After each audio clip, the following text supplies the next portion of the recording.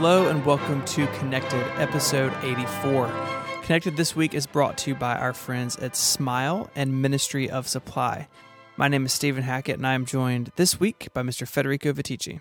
Hello, Stephen. Hey, buddy. How are you? I'm doing well. How are you today? I'm doing great, but we're missing, again, a piece.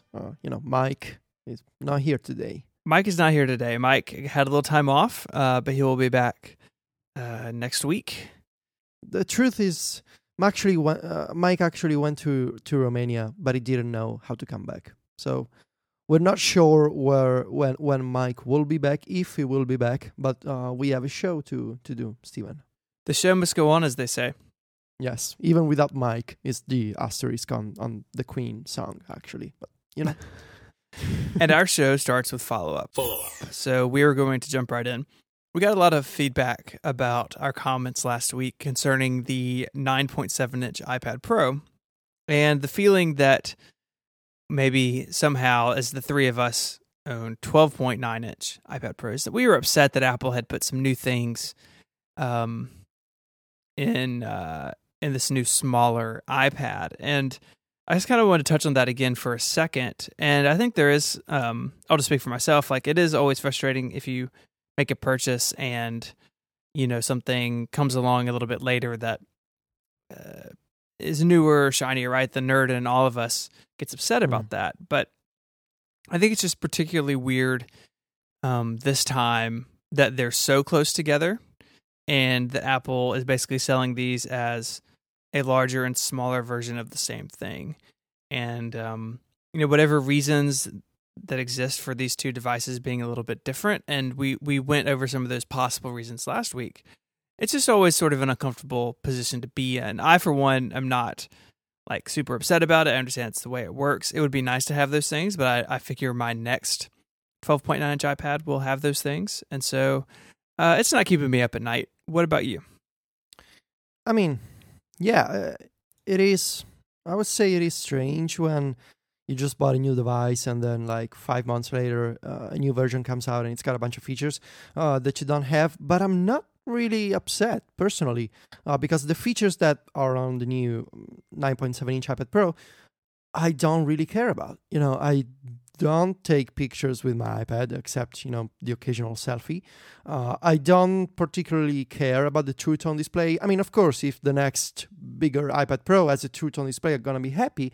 But it's just I'm not really upset right now.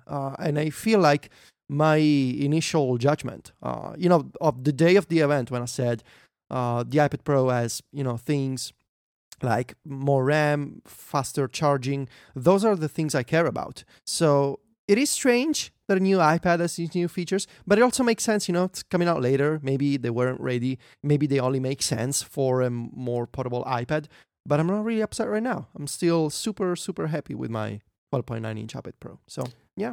Yeah, me too. I spent some time, we have an Air 2 in the house, and I spent some time with it over the weekend just to sort of clarify my thoughts on the two different sizes. And no doubt using the 12.9-inch makes the 9.7 feel smaller, right? Like the same way you use a 6S or 6S Plus, and then you go back to something like that 4-inch size, and everything just feels cramped and small.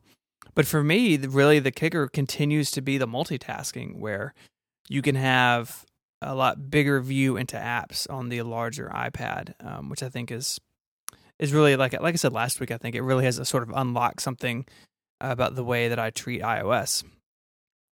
Yeah, I went through this when I was reviewing the iPad Pro last year. Split view, going back to the iPad Air 2, trying to use split view on the smaller iPad and the bigger iPad. There's really no contest for me. I generally appreciate split view more on the bigger iPad Pro, not because it's more comfortable. Also because of that, but just because you see more, you see more content, you see more text when I'm writing. I see bigger lists, so it's a matter of comfort, like physical comfort of viewing two apps at the same time, but also more content shown at once. And for me, that's more important than, a better camera or a True Tone display. Yeah, it's something to to consider, I think, especially if you're looking to do work on iOS. Something too I want to touch on was the LTE thing. In the with the big iPad Pro, LTE is only available on the biggest model, the most expensive model, which is the one I got because I wanted LTE. But on the 9.7 inch, it's available at all sizes, like it's been historically. And I just wonder, sometimes Apple does these sort of things, and it's a bit of a statement, right? That this is the way we want you to use it. And I wonder if the statement here is the 12.9 inch is sort of for like working at a desk or in an office, and the 9.7 inch is portable where you may need LTE more. Does that ring a bell with you? It does, and I feel like Apple wants to sort of leave this message out in the world right now that the smaller iPad is meant for like portable scenarios, like you're walking around, you want to hold the iPad with one hand, whereas the iPad Pro, the 12.9 inch is more of an office-like iPad, and again, it depends on many variables like how do you use your iPad or how big are your hands. Because I can walk around holding my big iPad Pro with no problem, but it sort of makes sense for Apple to have this kind of message. We have some new features, but we don't really want to tell you that they're not available on the bigger iPad Pro because we want to make money in some different way with the smaller iPad Pro, or because they weren't ready. We want you to believe that it's because this makes sense on a portable device. That's marketing, and that's okay. But I feel like people who are in the market for an iPad, and according to Apple, that's people coming from a PC. If you look at the iPad Pro webpage, they don't really tell you we want you to stop using a Mac. They're just sort of pushing the iPad Pro to PC people.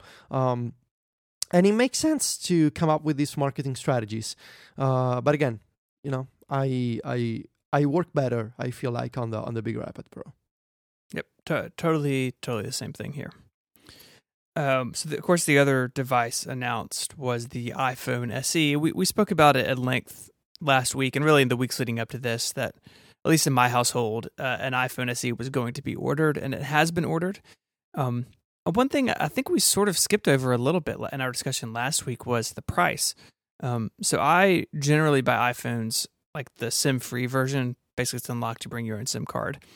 And the SE added the 64 gigabyte model for my wife, and it was $499.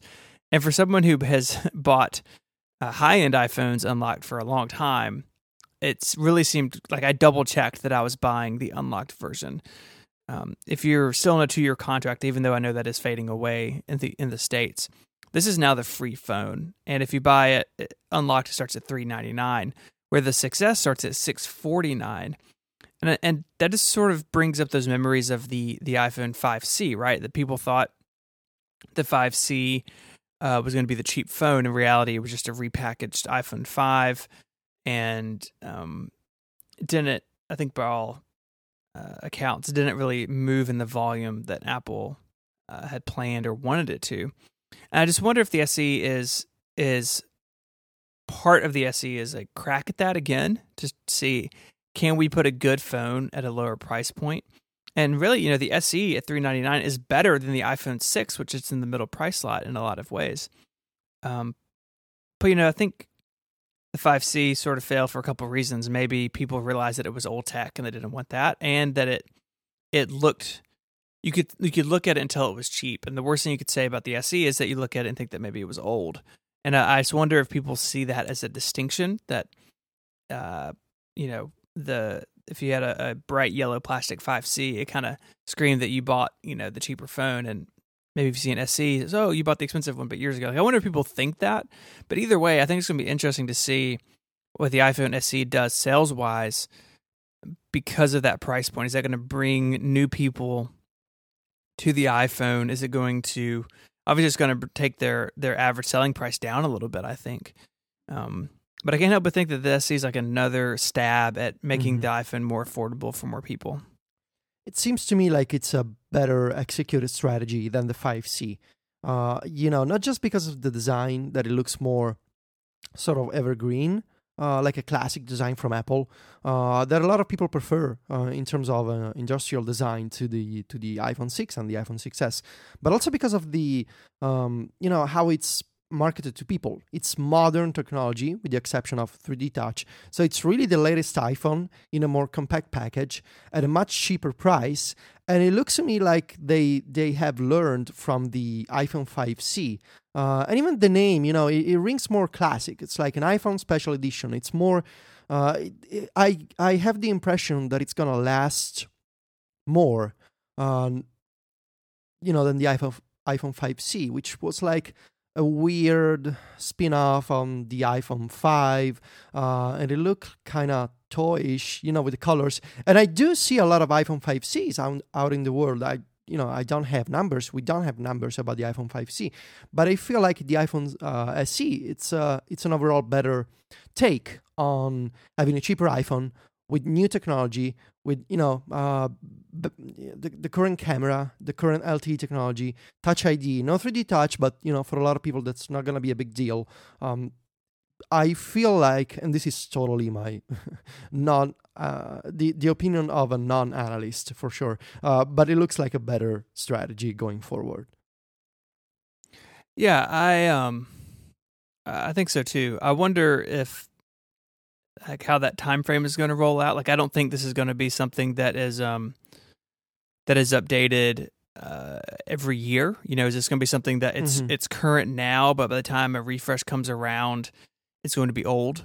Or is even, they talked about this on the talk show a little bit this week, is this even like a one-off? And is it to sort of bridge the gap until people are really okay with bigger phones? Like, it's just unknown, right? This is new territory for the iPhone line. So it'll be interesting to see how it plays out. I know that that my wife's excited to get it. I know a lot of people are, and I think it'll do well. But I guess we'll just have to see what they do over the long term with it to kind of see what lessons are to be learned. Yeah. So up next, talking about the Apple Watch, the new nylon band. And so I picked one up this weekend. The Memphis Apple Store actually just reopened. They had a big renovation, kind of first of its kind here in the States. But so I went to go check that out, and then I ended up picking up one of the nylon watch bands, and I picked up the black and gray one. And I know other people have said this, but they really do look better in person than on the website. On the website, they look like sort of uncanny valleys and somehow, but they looked kind of ugly to me. Then I went to check them out in a store, and they're some colors are actually quite nice. Yeah, the colors necessarily aren't my personal taste, but I think that they are going to prove to be popular. But I got to say, it is an extremely comfortable watch band. The the sport band, which I like and own several of, and I have been wearing my Apple Watch a little bit again recently. We could talk about that at some point, but this breathes much better than the sport band. So like yesterday, I mowed the grass and some yard work, and normally like the inside of my sport band and the inside of my watch would just be really wet from like being sweaty, and the nylon band does a much better job at sort of I guess it is absorbing part of that. So I guess that's kind of gross, but it's like much cooler to wear, if that makes sense. And so far, I'm a big fan of it. It's well done. It definitely is not like the NATO style, like was rumored. It is just a nylon watch band. But so far, 2 thumbs up for me. Yeah, I think I'm gonna get one for the summer. It looks like a summer band to me. Yeah, I think I'm gonna get one. So and I like that they're doing new stuff here. They've pretty consistently every 6 months or so they've had new colors and new options, and I think that's going to be a big part of their strategy moving forward to help keep the thing fresh in between big like product cycle release type things. I wonder if there's someone as crazy as you who's gonna collect all of the Apple Watch bands. There has to be someone. It's Mike. Oh yeah, you're right. Yeah, sometimes I have that thought of like I even have like I need to pick it back up. I used to have a series on 512 of like things that I would bet would become collectible in the future. And the best part of that as a topic is no one can prove me wrong for like 10 years. But sometimes I think about that, like I kind of wish that I had kept my first iPhone and I didn't. For a long time, I needed to sell it to bankroll the next one. And so now I'm just now kind of like, maybe I should pick up an iPhone, like the original 2G iPhone. But I don't know if watch bands are going to be one of those things or not, honestly. My guess is probably not. But you're talking to somebody who owns every color of iPod socks, so what do I know? Never say never, Steven. That's right. So Federico, what's going on with the FBI? Well, last night, the FBI officially dropped their case against Apple, in the San Bernardino shooting with the iPhone belonging to a terrorist. Apparently, the FBI managed to unlock the iPhone. They were requiring Apple's assistants to unlock the phone. Now the phone has been unlocked. We don't know how. So the FBI didn't provide any details as to whether just what kind of tool a third party apparently, gave the FBI to access the contents of the iPhone. They just, they agreed to vacate the order against Apple to. They were requiring Apple to help the FBI in assisting, in this iPhone unlock process. Now the case is gone for now, so it is over, quote unquote over. Because the general feeling is that sooner or later there's going to be another case and the FBI is going to try again to compel Apple to, create a version of iOS with a backdoor, essentially, that would allow the FBI to bypass the 4-digit passcode, just any passcode check that iOS has in place to prevent people from getting into a locked iPhone. So we don't know what's going to happen in the future. For now, this specific case has been dropped, so you could ascribe that as a win for Apple, but it's not really a win for Apple. It's just maybe a pause in a debate that's going to continue in the next few years, I guess. Yeah, I have the same feeling you do that this particular case is over, but this is not over, right? That I think now that this door has been opened, the possibility to try to go after Apple or other companies, right? This doesn't just have to be Apple. That this sort of door can't be closed, and that at some point something terrible is going to happen, and this is going to come back up. I mean, there's a lot of debate over what really happened, right? So did the FBI really unlock it? They said in court they did, so I'll take them at their word that they did. I assume that they either did it, through something the NSA had, or maybe they said, we're going to go ahead and brute force it and just risk, I guess, that the delete files after 10 attempts is turned off. I don't really know. They're obviously not going to be real forthcoming with that. But while it is a victory today, it sort of feels like, well, that's like the first battle, but there's still a war coming over encryption. And, Apple from the beginning has said this should be decided by the people. This should be not done in the court, right? It should go through the lawmaking process, that there should be a law that talks about this, because the law that was used in this case is ancient and very vague in a lot of areas, and because there is no legislation here in the United States that really deals with this in a proper modern way. And so I wonder if that's how we're going to see this unfold next, that someone is going to introduce legislation either for or against Apple's stance. And so I don't think this whole idea of the government getting into encrypted phones is over quite yet, but it's over for now, I guess. And I guess we'll see kind of where that goes. But you got to think that I hesitate to say this, but I think the FBI did a pretty good job at picking a case to bring this up, right? A lot of people in this country and around the world are willing to do things and make decisions based on terrorism that they wouldn't maybe otherwise. And that clearly is what the FBI was betting on, right? What happened in San Bernardino was heartbreaking. And I think they were trying to capitalize that. It's kind of too strongly worded, but they were trying to use that, right? They're not going to choose a bank getting robbed or someone's getting mugged to unlock an iPhone, right? They're going to do something big, and they did, and it didn't work. So it's just going to be curious to see where this goes, and I guess time will tell, like all things. But I'm not comfortable that the government's not going to ask for this again. Know what I mean? Yeah, yeah. I mean, I've been thinking about this a lot, and it's not that I don't understand the position of the government or law enforcement, because when something as terrible as the San Bernardino shooting happens, I do understand that you, as law enforcement, you want to be able to have measures to monitor bad people. It makes sense that you want to be able to keep an eye on criminals. And living in Italy, I see this on the news, sadly, very often. We have the problem with many types of the mafia in Italy. And when you turn on the news, you very regularly you hear about law enforcement managing to capture a mafia boss, also because they were able to plant cameras or they were able to plant microphones inside the home of a boss, or the home of a group of people related to a mafia association. And so I do understand why monitoring the bad guys is beneficial for the public. But it's quite different. I've been thinking about it. It's quite different to be able to say we're going to break into a home and we're going to plant microphones, we're going to plant cameras because we know that this person is a criminal and we want to keep an eye on them and we want to catch them in the act, or we want to collect proof. It's quite different from doing that and having access to a device that is used by bad guys, but that is also used by the majority of good people around the world.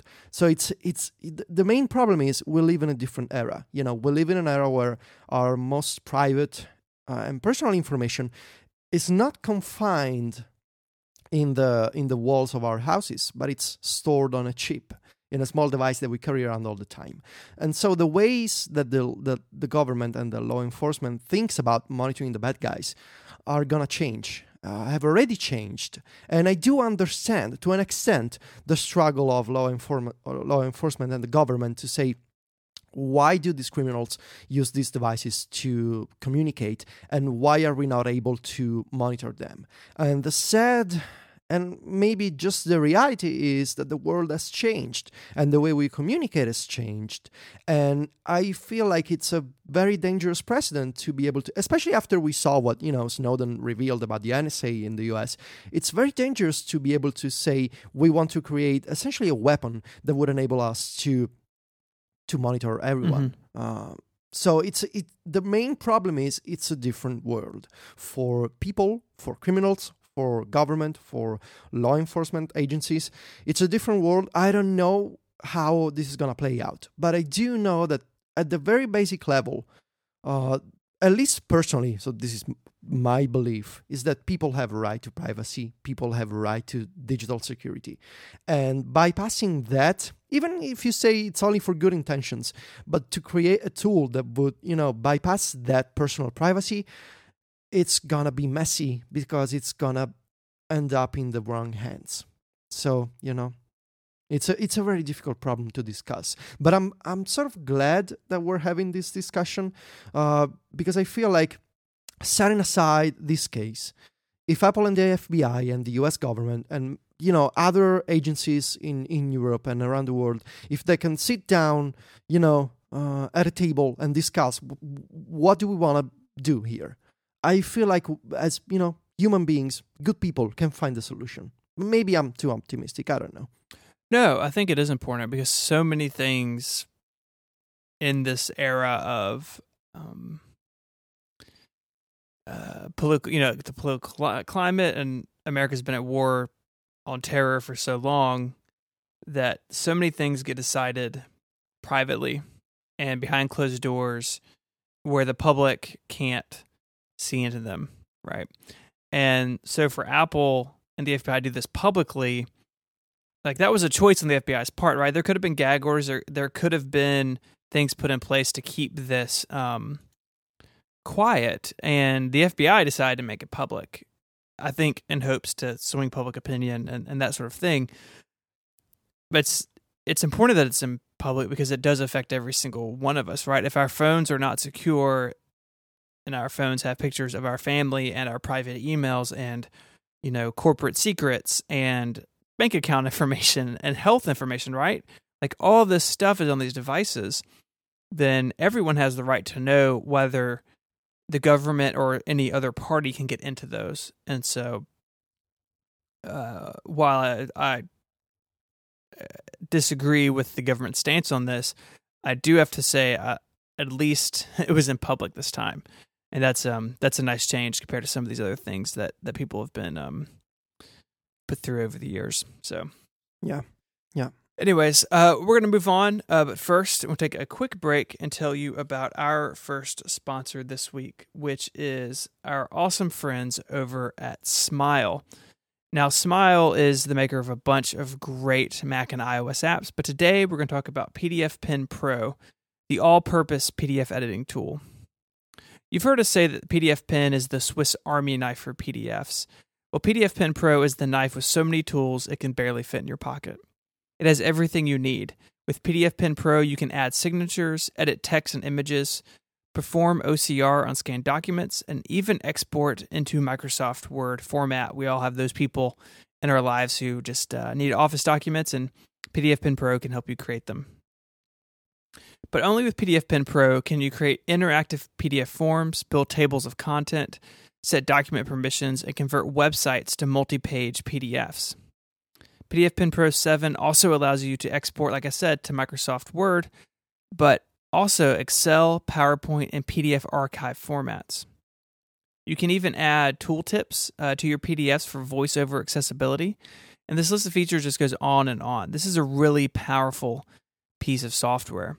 You know, I deal with PDFs a lot at work. We have contracts with our sponsors. We have documents with our hosts and attorneys and accountants. Lots of PDFs come across my desk every day. And I use PDF Pen Pro to deal with them and to sign stuff and to edit things and mark things up and send them back to people. And it really is great. You can try a free demo of PDF Pen Pro 7 today by visiting smilesoftware.com/connected. PDF Pen Pro 7 requires Yosemite or later and works great on OS X El Capitan. Thank you so much to Smile for sponsoring this show and all of Relay FM. So, our friend Mike, who is, like we said, is off this week, has been Sherlocked. Oh, okay. Is that why you flew to Romania? Yes, he needed to escape the Sherlocking. So, this really interesting article came out in the New York Times a couple days ago, right? It's by Emily Steele, and it's one of those things where, like, this is new Apple, but it's still sort of a little weird, right? Where Apple announced that they're going to work with will.i.am, of all people, and a couple TV executives on a new show that spotlights the app economy. Okay. Basically, it's behind the app, but for TV. And there's like quotes from Eddie Q. Like, this is a very strange article, right? It's a very strange time to be. I mean, the idea of having a TV show about developers is both kind of awesome and scary at the same time, because I wonder how that's going to be like. So the idea is that Apple is working with will.i.am and these two TV executives to put together a TV series about the App Store, about apps, and I assume about, app makers. We don't know any more details about this. It's going to be on iTunes. This is going to be on the App Store as like videos that you can watch on the App Store. Is this going to be on the web or YouTube? We don't know. But it is sort of interesting to me, if only for one reason.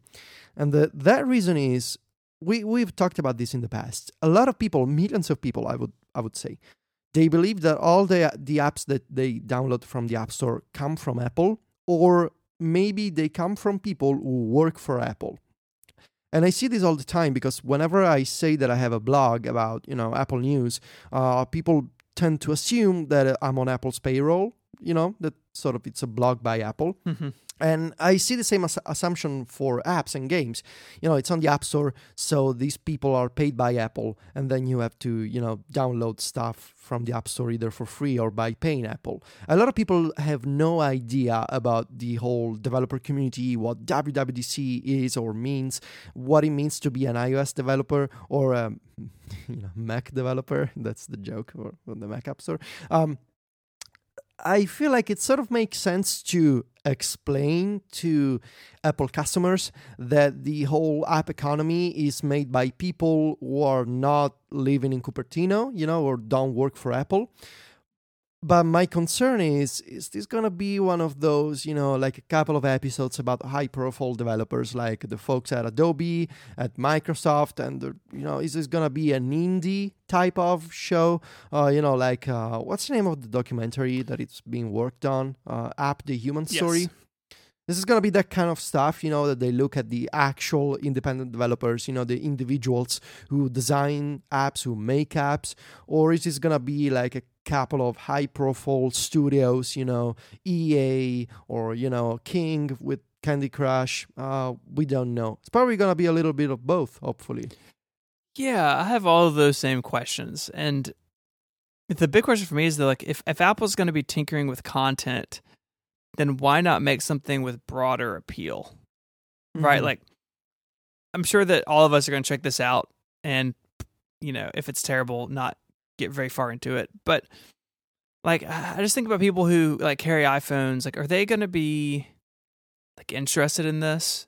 Or is Apple saying, hey, maybe this won't be a super broad appeal type show, and so we can really experiment with, like, creating content, right? Like, maybe they pick something that would be less popular than, say, something like a superhero show, so they can kind of work the kinks out. Like, I can see both sides of that, but it just seems like such an odd way to get started. And there's this quote by Eddie Q in here saying, "This doesn't mean that we're getting into a huge amount of movie production or TV production or anything like that, and that the company would continue to explore exclusive projects similar to the series about apps or its push into music programming."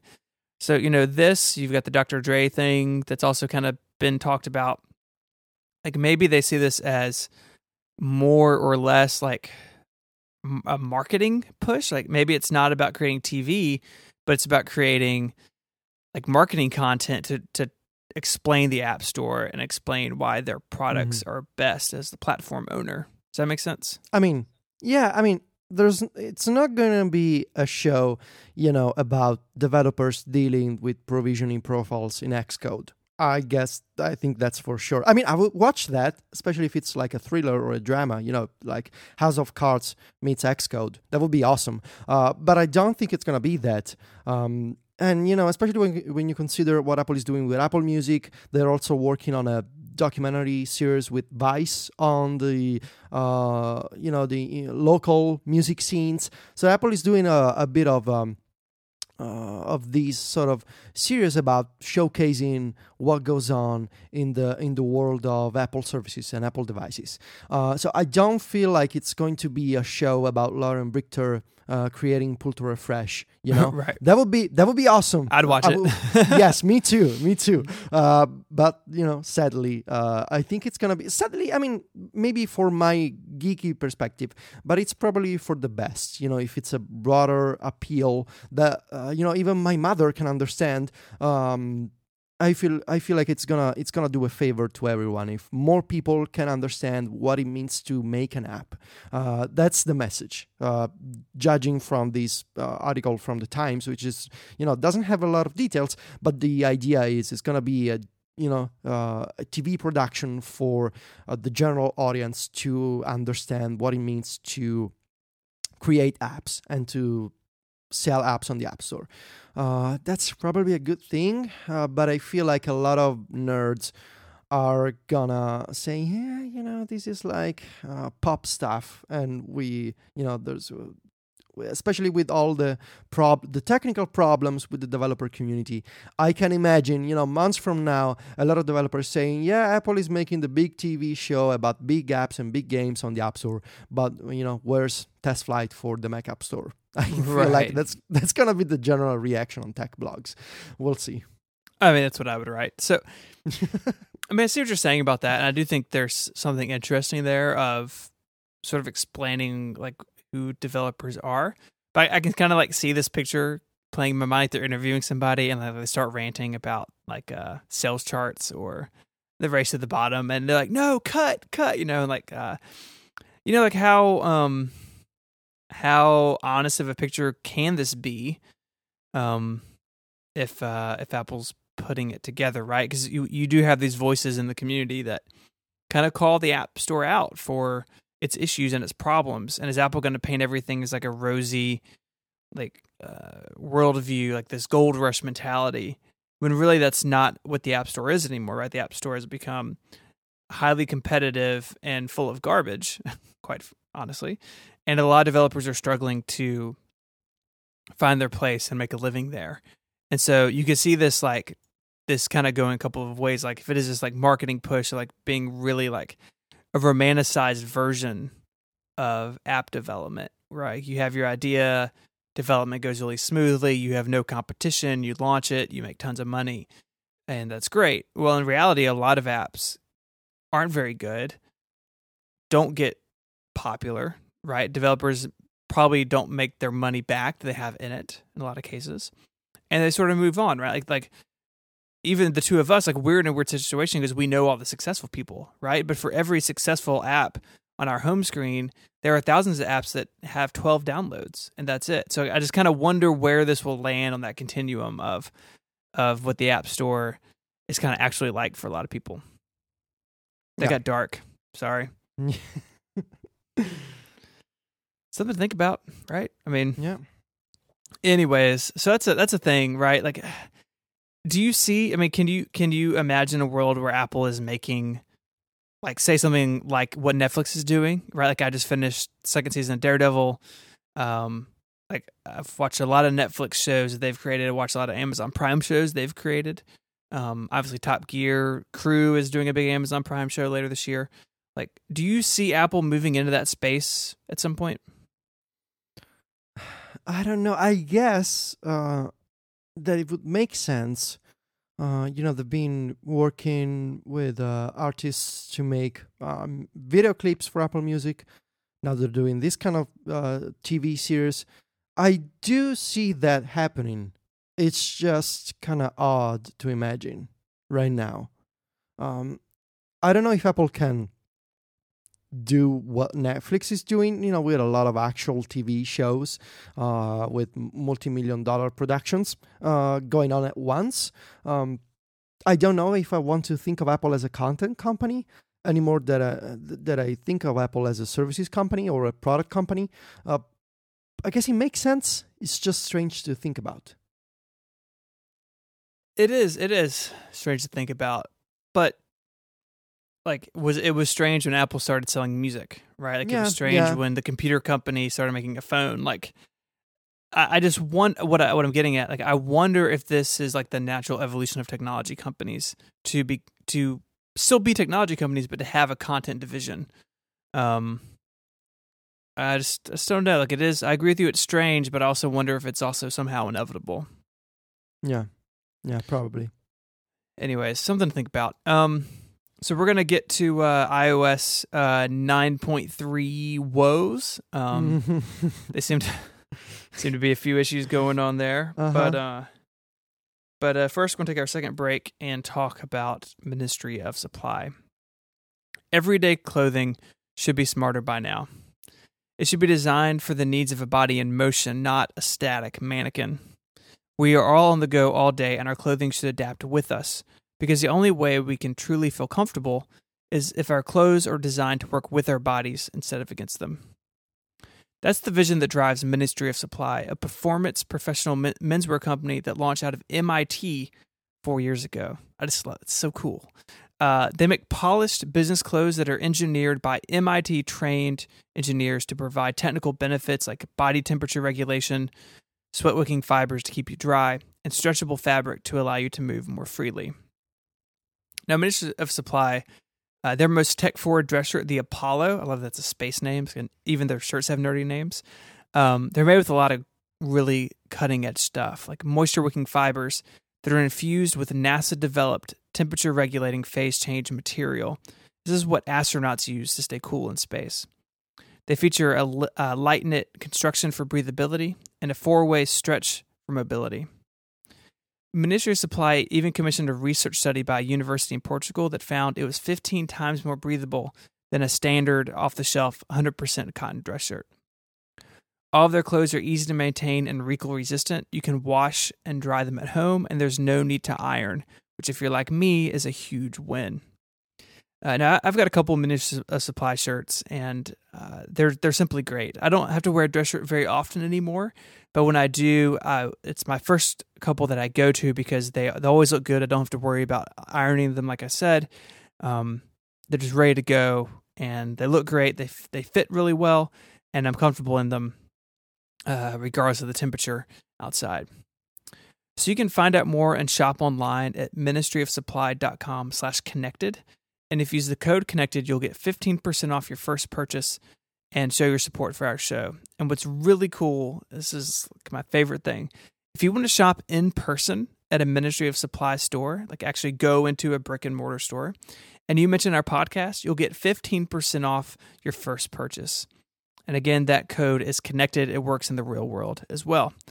So thank you so much to Ministry of Supply for supporting this show and all of Relay FM. So there's an odd problem going on with a bunch of odd problems. As I say, just one? Actually, a couple going on with iOS 9.3. One that's been apparently fixed. The other, it's kind of weird. So let's start with the one that's been fixed. Steven, you're the expert on all devices. Can you tell me what's going on with all devices running iOS 9.3? Yeah, so there's some sort of weird activation bug. Yeah. And it seems to be dealing with like not only like super old like iPad 2s, but also like the iPad Air and the iPhone 5S. It seems like there's muddied waters here, but basically you run an update and the device won't reactivate. Which is problematic because then it's just sitting there, right? And so this is really kind of like two issues in one. We got some links in the show notes. You can go read about it. Apple has released an updated build of iOS 9 to deal with this. So if you have a device stuck in activation lock, you can plug it into iTunes and run updates, and it should be okay. But it's definitely concerning, right? Like there's always this thought in the back of my mind with old iOS devices, like, how does the new software run on them? And in this case, it doesn't run at all. So I guess they really swung for the fences there. I feel bad every time one of these problems pops up because every time my friends ask about, should I update to the latest iOS versions? I'm like, yeah, sure, you should go ahead because it fixes bugs and it, adds features and it's more stable. But every once in a while, my friends come back to me and they're like, well, thank you for that. Now I'm having all sorts of crazy problems.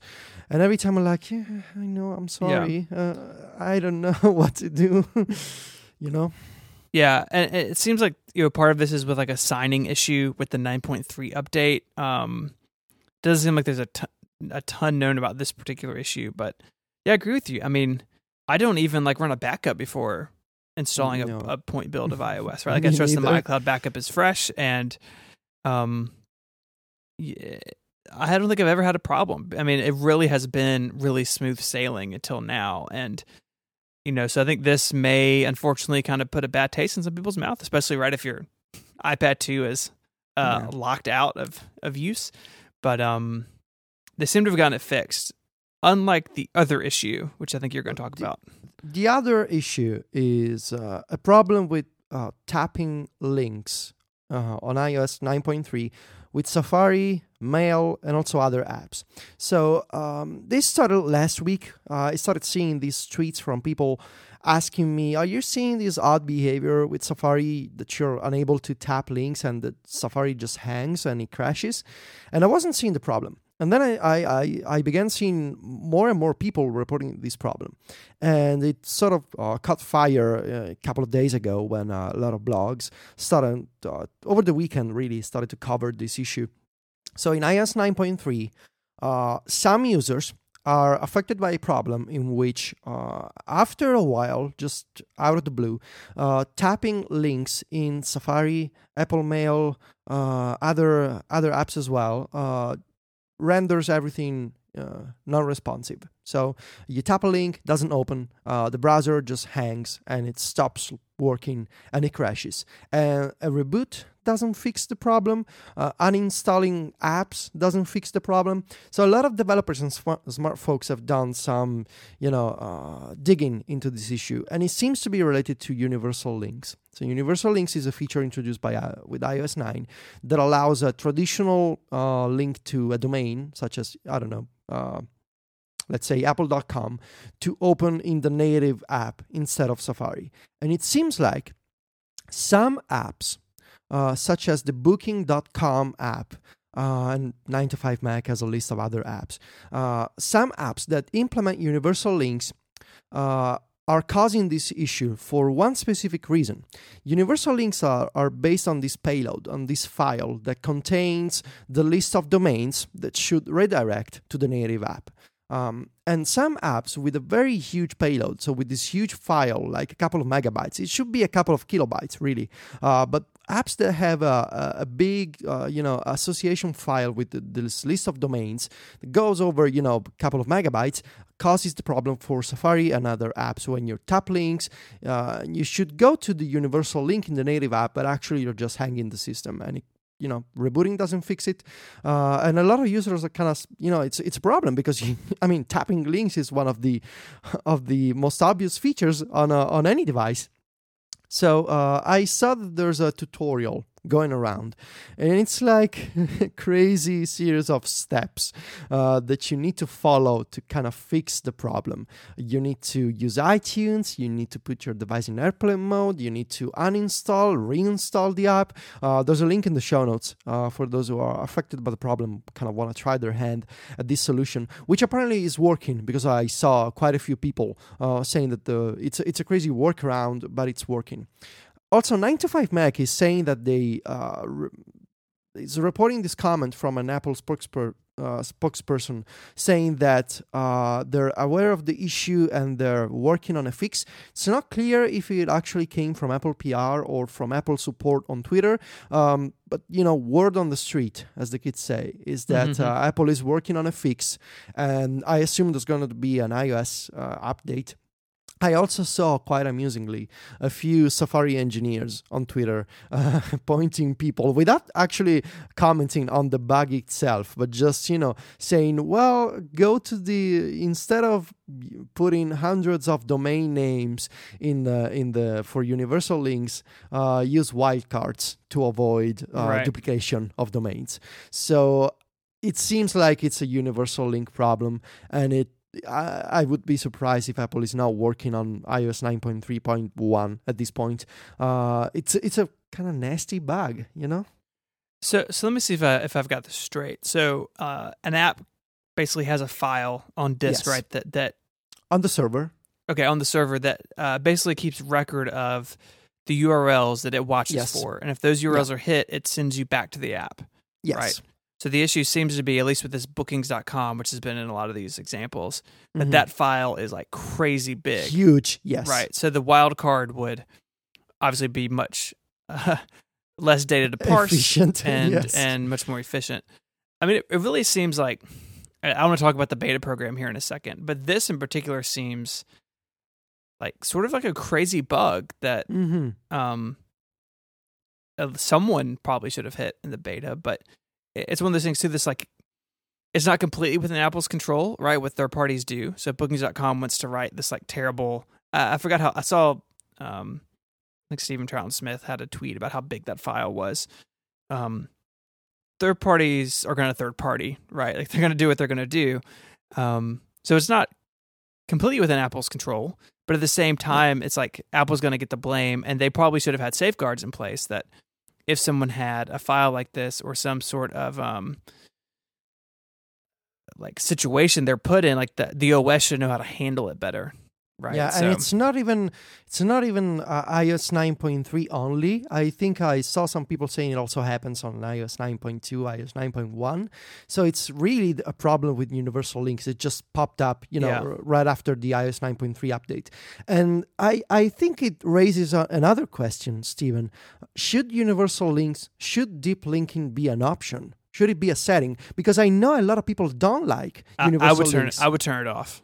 See, and I feel like we've talked for years about the fact that Apple should provide a deep linking option on iOS, that Apple should allow users to choose different default apps for opening links. Like I want to set Google Chrome as my default browser for HTTP and web links.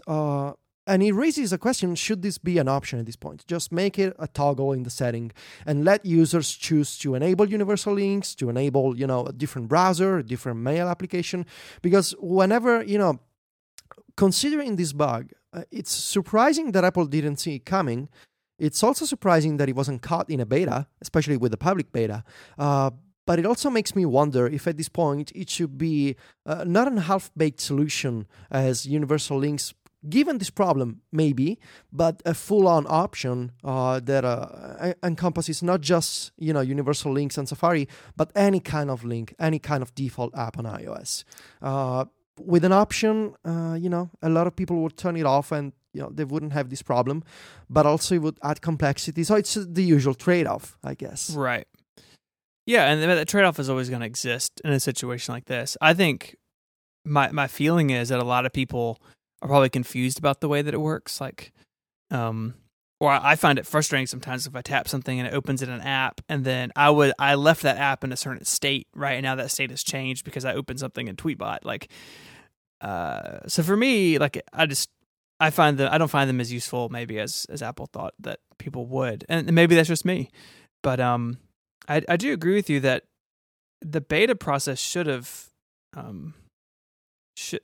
been discovered, right? Like, clearly this is not something new, right? These third parties have been using files like this chock full of URLs, and clearly Apple system, whatever is parsing those or respecting those rules, doesn't work, right? Like it crashes out. It's odd that this only came to light after 9.3 shipped. And so I would have said, oh, well, something must have changed, right? Between the last beta and what they pushed out to the public, they tweaked something. And that may be true. It may not be true. I didn't look at the build numbers, but if old, like you said, 9.1, 9.2 are seeing these issues as well, like why is it just coming to light now? And of course, there's always the sort of like copycat scenario, right? Like only a few people see the bug, but you hear about it online, and then it sort of gets magnified, right? People kind of come out of the works like, oh yeah, I do have that. And how many people do we know who run into an issue with their device and just work around it, right? Like, how many people do we know who use assistive touch because their power buttons got smashed in, even though Apple had a repair extension program for it on the iPhone 5? Like, people just work around stuff. And so maybe this was out there, maybe it was known by some people, and they just sort of... Now it's everywhere. accepted, right? Maybe they just accepted that's how it was, and they just, many people in the public beta, they put that feedback app on your phone, but like, how many people are actually doing that? Like, I'd be very curious to know the number of people who run the public beta versus the number of tickets they get through that feedback system.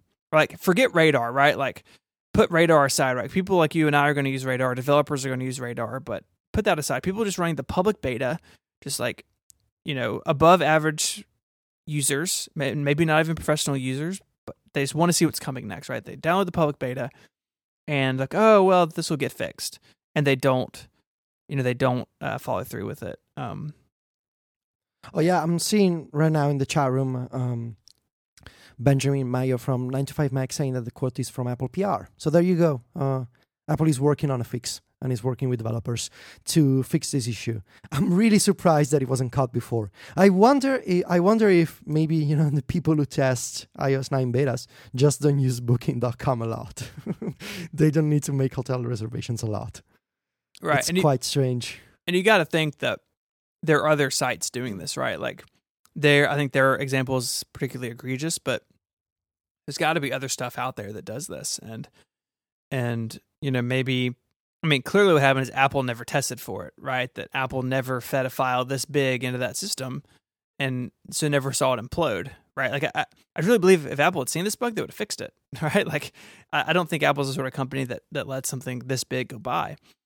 But at the same time, like, there is some sort of problem here that it wasn't tested. We had an email several weeks ago from a listener about the QA process, and I find QA just endlessly fascinating. I did a good bit of it at my last job, and just the idea of like testing for like the path that a user is going to take, but then also testing for all the variables. And my guess is that no one thought this was a variable, right? Like it wasn't tested for. It's still a problem. It still crashes the device. Like this is something that clearly caught Apple by surprise. And again, like that comes back to that QA issue. Like, is this something that should have been tested for? Maybe it should have been. Maybe it's so odd that it didn't cross anyone's mind, and that's fine. Like, no one is perfect. Software has bugs, but it just seems like a real doozy to land not only after the longest iOS beta we've ever seen for a point update, but also like at the same time with that activation bug. It's like a 1-2 punch against what otherwise is a pretty solid iOS release. Yeah, this link problem quite nicely encapsulates the trade-off that Apple, encounters when they're starting to open up iOS a little bit more. By extending iOS to be able to redirect any link to a native app, the solution that they created, well, now you have a problem that, if a developer abuses it, if they create an association file with too many domains in the list, it's going to crash iOS. You can make the argument that Apple should have seen this coming, and I do, because, or at least put some limitations in place to say your file should not be bigger than X kilobytes. Right. But really, the basic point is, in any sort of extensibility feature, it's a balance of providing more value to users, so more communication between apps, fewer limitations, when using an iPhone or iPad, but also if things go wrong, it's going to be a problem for the whole system. So by opening up, links to behave this way, now you got a problem with any link tapped in Safari or Mail. So I guess this is the bigger picture is the sandboxing model, for example, the big deal that Apple makes of the way that extensions work on iOS, that a problem with an extension doesn't crash the entire system. Now, with universal links, this is the opposite, because a problem with an app is causing problems with Safari, is causing problems with any link in any app that uses this technology. And, it's a nice reminder that for any extensibility feature, there's the other side of the coin, which is quite ugly. I don't envy anyone's job to sit there and try to come up with all these parameters and all these angles into iOS that could cause problems, right? QA is hard. And, maybe someone did think, hey, we should put a limit on this. But I'm sure that some of it was done in good faith, that someone who is running a site as big as bookings.com or, these others, like, would know better than to do their file the way they did it. And so whatever happened, I mean, Apple's clearly going to get it fixed. I agree with you. I think 9.3.1 is probably imminent. And the world will move on. It's not the first time iOS updates have had problems, but it does feel particularly rough this time around, having two of them back to back. But it's, I guess it is. It kind of is what it is. And I'm glad that, like, I haven't seen any issues. I assume you haven't either. I think I would have heard about it. You've been good? No problems? I've been good personally. Yeah, I saw Ben Thompson on Twitter having the problem with the links in Google search in Safari. I just want to say, let's pour one out for the Booking.com person who got the call from Apple over the Easter weekend. Yeah, I'm sure that was that was fun, I guess. Probably not the adjective I would use, but so hopefully next week we can talk about 9.3.1 being out and fixing these things. Hopefully the beta program can kind of be more helpful in the future with these things, but I think it goes to like the types of users who do the beta program as well. Like, especially the activation issue. Like, I would imagine there's not a lot of people running the public beta on the iPad 2, right? Like, the people who run the public beta are the same types of people generally who are going to have the latest and greatest device, right? And so, maybe there's some like weird vacuum there of users, and this was here all the time, and they just didn't see it. Obviously, there was a signing issue as well that may have caused problems, but I don't know. It feels like the beta program maybe didn't do what I think Apple wants it to do in this particular case. Yeah. Well, Federico, I think that does it for this week. Do you have anything else? No, you see, Mike goes away and iOS explodes. Mike, please don't ever go away again. So if you want to find the show notes this week, a couple ways you can do that. You can check them out in the your podcast app of choice, which is streaming my voice to you right now, or you can look at our website. This week, the URL is relay.fm/connected/84. You can get in touch with us there. There's a little email link in the sidebar. You can also find us on Twitter. The show is at _connectedfm. You can find Mike, our fallen leader, at iMyke, IMYKE, on the Twitter. And you can find Federico at Viticci, Viticci, and he, of course, writes the wonderful MacStories.net. You can find me on Twitter at ISMH and at 512pixels.net. And until next time, Federico, say goodbye. Arrivederci. Adios.